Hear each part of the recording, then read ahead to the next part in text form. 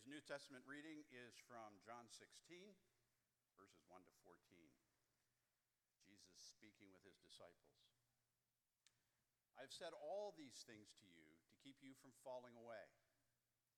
They will put you out of the synagogues. Indeed, the hour is coming when whoever kills you will think he's offering service to God. And they will do these things because they have not known the Father nor me. But I have said these things to you that when their hour comes, you may remember that I told them to you. I did not say these things to you from the beginning because I was with you. But now I am going to him who sent me, and none of you asked me, where are you going? But because I have said these things to you, sorrow has filled your heart. Nevertheless, I tell you the truth, it's to your advantage that I go away. For if I do not go away, the Helper will not come to you. But if I go, I will send him to you. And when he comes, he will convict the world concerning sin and righteousness and judgment. Concerning sin, because they do not believe in me. Concerning righteousness, because I go to the Father. And concerning judgment, because the ruler of this world is judged. I still have many things to say to you, but you cannot bear them now. When the Spirit of truth comes, he will guide you into all the truth. For he will not speak on his own authority, but whatever he hears, he will speak, and he will declare to you the things that are to come. He will glorify me, for he will take what is mine and declare it to you. This is the word of the Lord.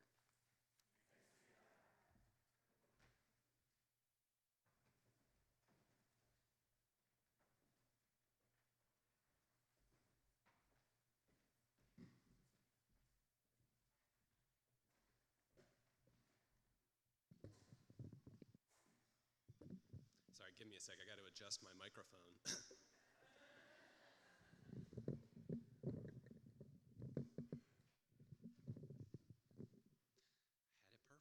Just kidding. Anyway, good evening, everybody. My name is Ryan. I serve as one of the elders and pastoral interns here at Grace Downtown. It's a real privilege to be with you all again tonight. I don't know if there's anything I could say that is more powerful than the lyrics to some of those songs we've been singing, but let's go ahead anyway. And let me pray for us. Father God, we ask that you would send your Spirit into this midst. God, we need him now. We need him to open up our eyes. We need him just as Jesus promised to send him. So Lord, would you bless this time? Open up the words of life that you have for us. We pray in Christ's name. Amen. So for those of you who have been with us for most of this summer, you'll know that we just finished up actually a series on the book of Titus. And then next week, we're going to be starting a new series on the book of Acts together, which is going to run through the fall. But we have this little in-between week this week. So I thought what we would do together is explore this passage in John 16 where Jesus prepares his followers for these days of the early church that is recorded for us in the book of Acts, this account of the first generation of the church after Christ completes his ministry. So we'll be thinking about the questions, how does Jesus prepare them for his departure? What does he have to teach them about the future of his ministry? What is the lasting impact of his time with them? You know, this idea kind of reminds me of one of my favorite books, which is the novel Gilead by Marilynne Robinson. And Gilead is a novel where the narrator is this old preacher in Iowa who has a son late in life. He finds out that he has a heart condition. That means he will likely lose his life while his son is still young. So he decides to write this series of letters which make up the book. These letters to his son that he hopes he will read after he is gone, as a way to tell him about his own life and to teach him things that he doesn't think that he will be able to teach him someday. We see so much love in this book for his son and for his wife. I think, for my own himself, part of why I love it so much is my own cultural background. He sounds so much like my grandpa, who I love dearly when he speaks and when he writes. So we see the love that he has for his family, but we also see things like the importance of just ordinary moments that he's had in his life, the importance of a piece of bread or the laughter and play of a young child, the beauty of the Iowa prairie, which I've never thought was that beautiful, but he finds beauty in it. These are the things that he wants his son to know about him and about his life. This is how he is preparing his son to live after he is gone, with these memories and this knowledge that his father has given him. You know, this is a part of Jesus' ministry that I don't think we think about very often. We think of Jesus' ministry, or when we think of Jesus' ministry, I know for me, we automatically go to, something like the miracles or the mighty works that he did, or maybe his teaching and his sermons, or maybe you think of his parables, these wonderful stories that he tells with the rich meaning behind them, those little nuggets of wisdom that we have to dig for in those stories. But a huge part of Jesus' ministry, according to him, actually, is preparing people for what would come after him. Everything that he did and said that we have recorded in the Gospels wasn't just meant for this isolated period of history. It wasn't just meant for the people who were immediately around him and who were listening to him. His ministry is oriented towards the present. He actually did become a human being who in his human nature thought like a Jew from Galilee in the first century, who walked among his people, who made friends. But we also see his desire for the future church in his ministry and in his teaching. What he does and what he says is meant for us too. In Jesus' view, we actually, according to what he says here, we actually have an advantage over the people who are listening to him in the flesh. How could that be? How is that possible? The answer is the Holy Spirit.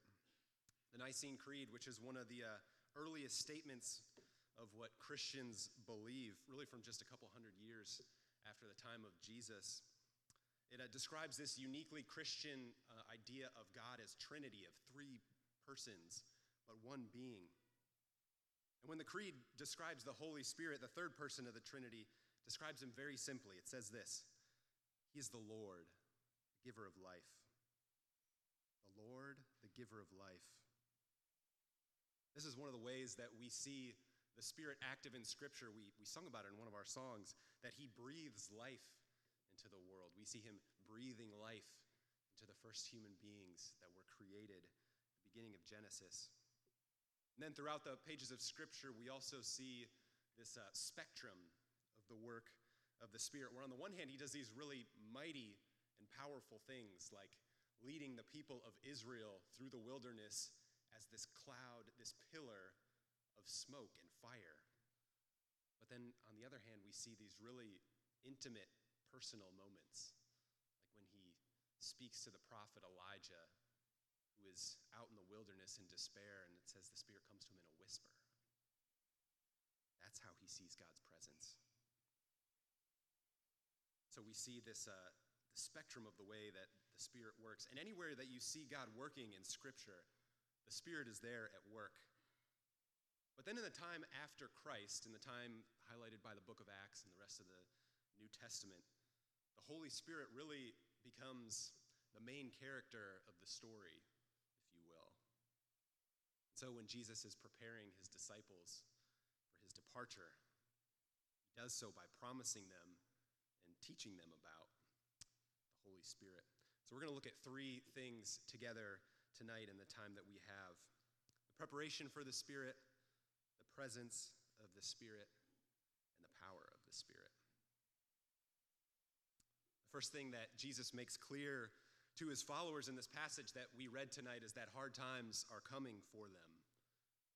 And Jesus speaks to us as somebody who was intimately familiar with the suffering that goes along with being put out by your community and rejected by those who you see as your own. The audience for his teaching in this passage is his disciples. These are his closest friends and followers, the ones who have stuck with him almost until the end, the people who are most dear to him. And Jesus knows that if they continue on living after he is gone, according to what he has been teaching them, that the same fate awaits them as awaits him. It's what following him faithfully is going to look like for them. And the disciples are a little bit confused at this point. This is a long section of teaching that we've come into the middle of in our passage tonight. Jesus has been promising them throughout his time on earth that he had come to establish a kingdom. Now they come towards the end, and he's talking about going away, and it doesn't really feel like there's much of a kingdom when they look around. So they're confused. They're also afraid and sorrowful. Are they going to be okay when Jesus leaves? If Jesus goes away, does that mean that they did something wrong? Are they not going to see Jesus anymore because they don't believe enough? But while Jesus is warning them of what's to come, he takes this moment to comfort them. He says, when this suffering comes, remember what I taught you. This is the way that the followers of Christ can approach suffering in our lives. We can look both forwards and backwards. Throughout the rest of this passage, Jesus promises them the gracious presence of the Spirit with them as they suffer, which we'll talk more about. But in these first few verses, what he's emphasizing for them is the sufficiency of what he has taught them. He makes this really bold claim here, actually, that when you are faced with impending death, with suffering to its absolute limits, when your people and your families and your communities throw you out and then believe that they are justified in killing you, he says, what I've done for you is enough, even in that moment. My ministry and what I came to do and what I came to teach is enough to bear you through even the hardest of circumstances. We see a little bit of the fatherly love that Jesus has for his people here. Doesn't this sound like the goal of parenting for a lot of us, right? To be able to prepare our kids for anything that life might throw at them once they leave the house. I remember these times in my young adult life where, some of the things that annoyed me or frustrated me about my parents all of a sudden started to make more sense now that I wasn't living with them anymore. Their rules and their guidance. I started to see the wisdom in when I was out on my own. We see Jesus loving his disciples here as if they were his own children, wanting them to be ready for whatever might come in the future. He gives us everything that we need to prepare us for suffering through the hardest times. It's an incredible thing that he offers his people here. If we could just adequately grasp and internalize the good news that he has for us, we could be prepared for anything that comes our way. He says it again later in verse 12. He cannot tell them everything that is going to happen, but he has said everything that is needed for them when the time comes. This is the promise for them as they look ahead to the future that Jesus is talking about. He prepares them for the future by assuring them of what he has already done for them. But we need the Spirit in order for Jesus' teaching to actually have any significance for us. We need the Spirit, the giver of life, to make the words of Jesus come alive for us. Everything that Jesus did and said is of no value unless we have the Spirit.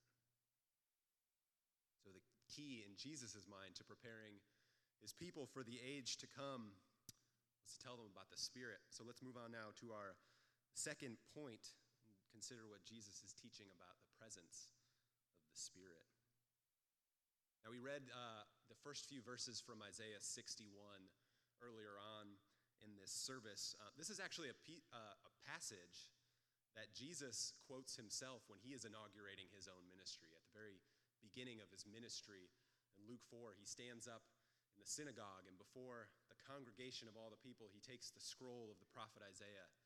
He opens it and he reads these words. And then he has the audacity to say that today this scripture is fulfilled for you in your presence.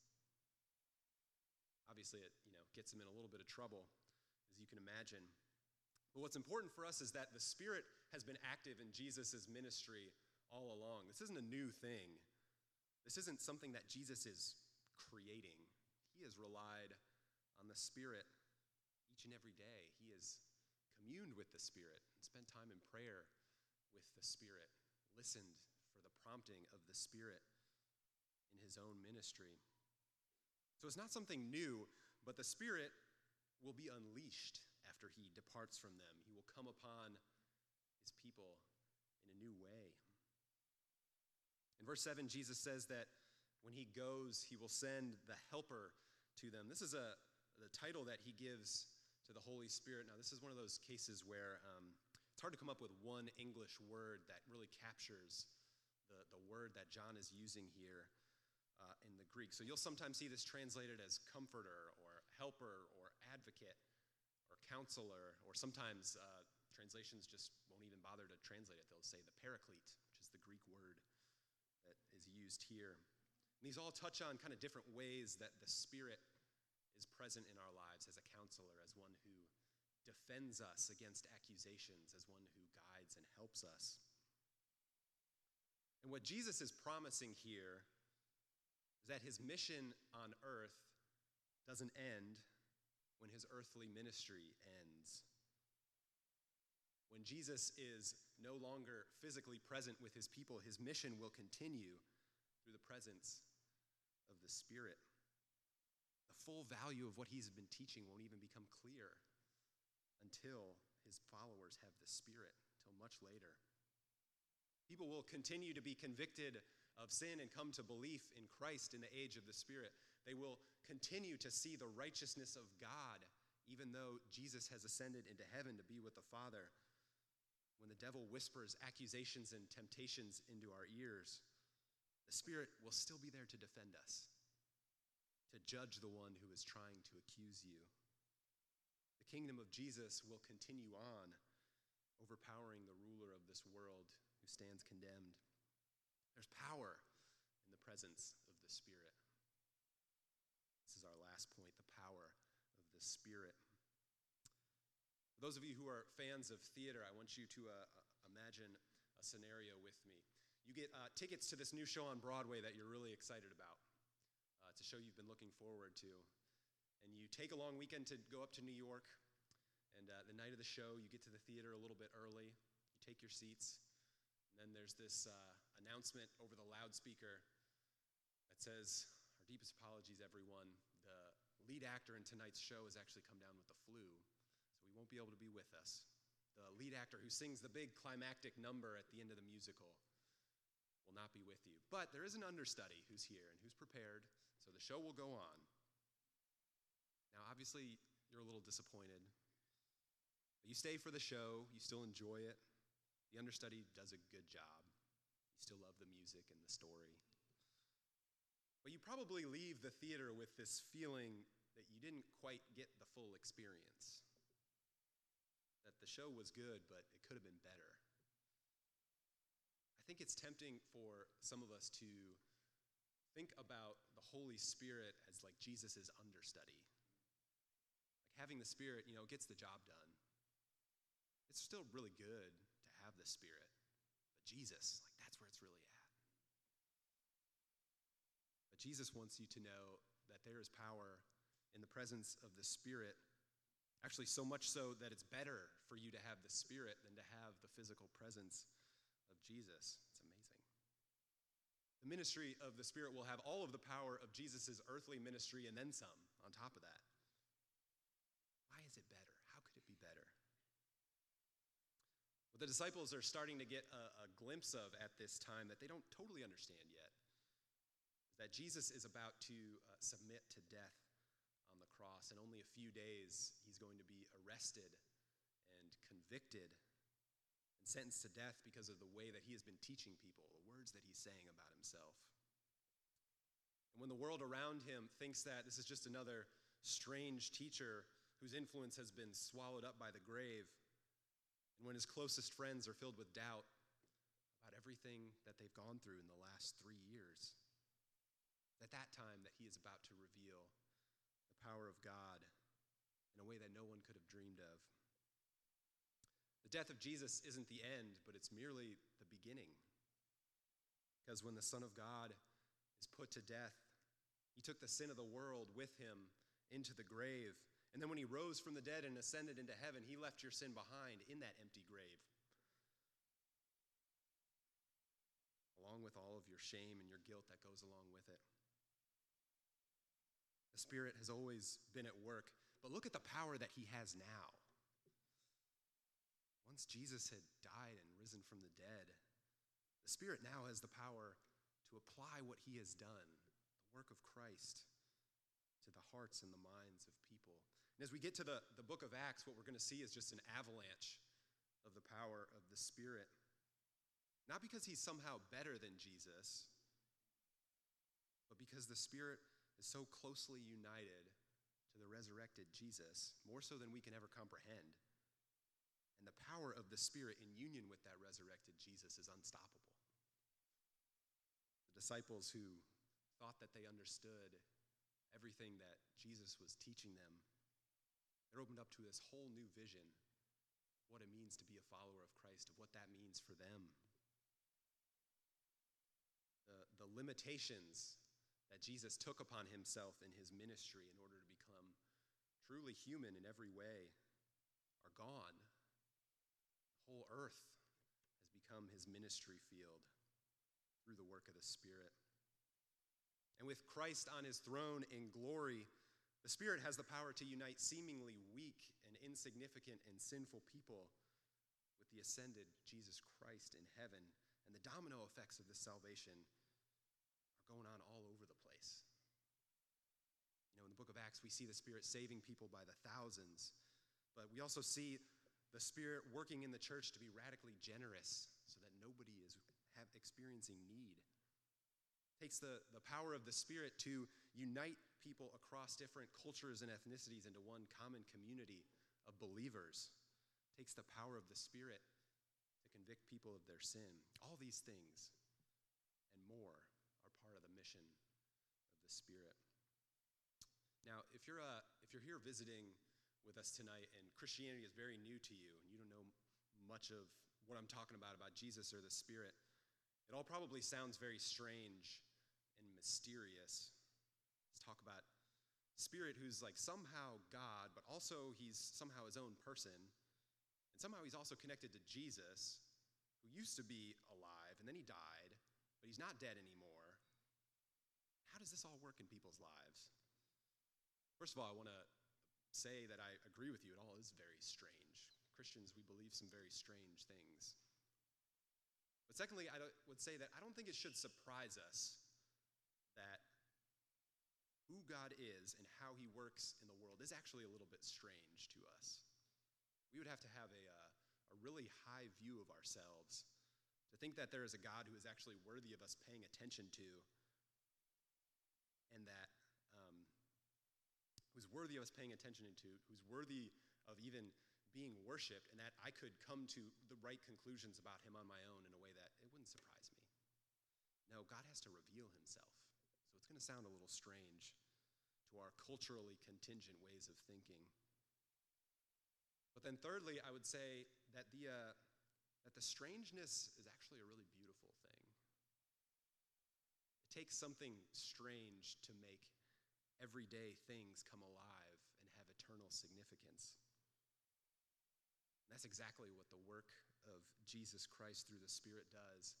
It endows ordinary and normal things with extraordinary significance. This is one of the ways that I want to encourage us as a church as we embark on this study of Acts together this fall. I think it's easy to read through Acts and to get caught up in all the miracles that are going to take place and all the amazing signs and wonders that happen, the healings, the speaking in tongues, all these strange things. And these are important, but the power of the Spirit is on display all over the place, not just in these miracles. Miracles were never an end in and of themselves. When the Spirit displays his power in a miracle, he's trying to teach us about the incredible and unbelievable power that it took to save us. We sometimes think that forgiving people is easy, but healing someone, that's really hard. But we have it backwards when we think about it like that.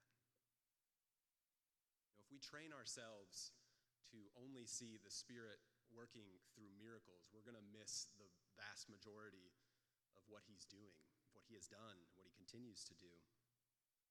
Every time somebody confesses their sin and somebody forgives them, that's the work of the Spirit. That's an amazing power of the Spirit. Every time one of our children says the words, "Jesus loves me," that's the amazing power of the Spirit. Every time, Glenn or Mike or Andrew gets up here and preaches something true about the gospel that really clicks for you, that's the work of the Spirit. Every time we take this table, every single week, that's the power of the Spirit uniting us with our Lord. Every time we experience the deep and what I sometimes find mysterious closeness of friendship, that's the power of the Spirit. Every time you pray, this really simple thing, that's the power of the Spirit, making your words known to God in heaven. Every time we gather and worship in spite of all that should be dividing us, that's the power of the Spirit. And if y'all aren't hearing the Spirit when Cheryl plays the piano, we're listening to different music. Yeah. The power of the Spirit is all over the place. There's this theologian and writer named Mike Horton who's been really influential for me as I think about the Spirit. And he says that when we train ourselves to start seeing the Holy Spirit in creation and in our lives, it's like the world is sprinkled with magic dust. The world glistens with the power of the Spirit.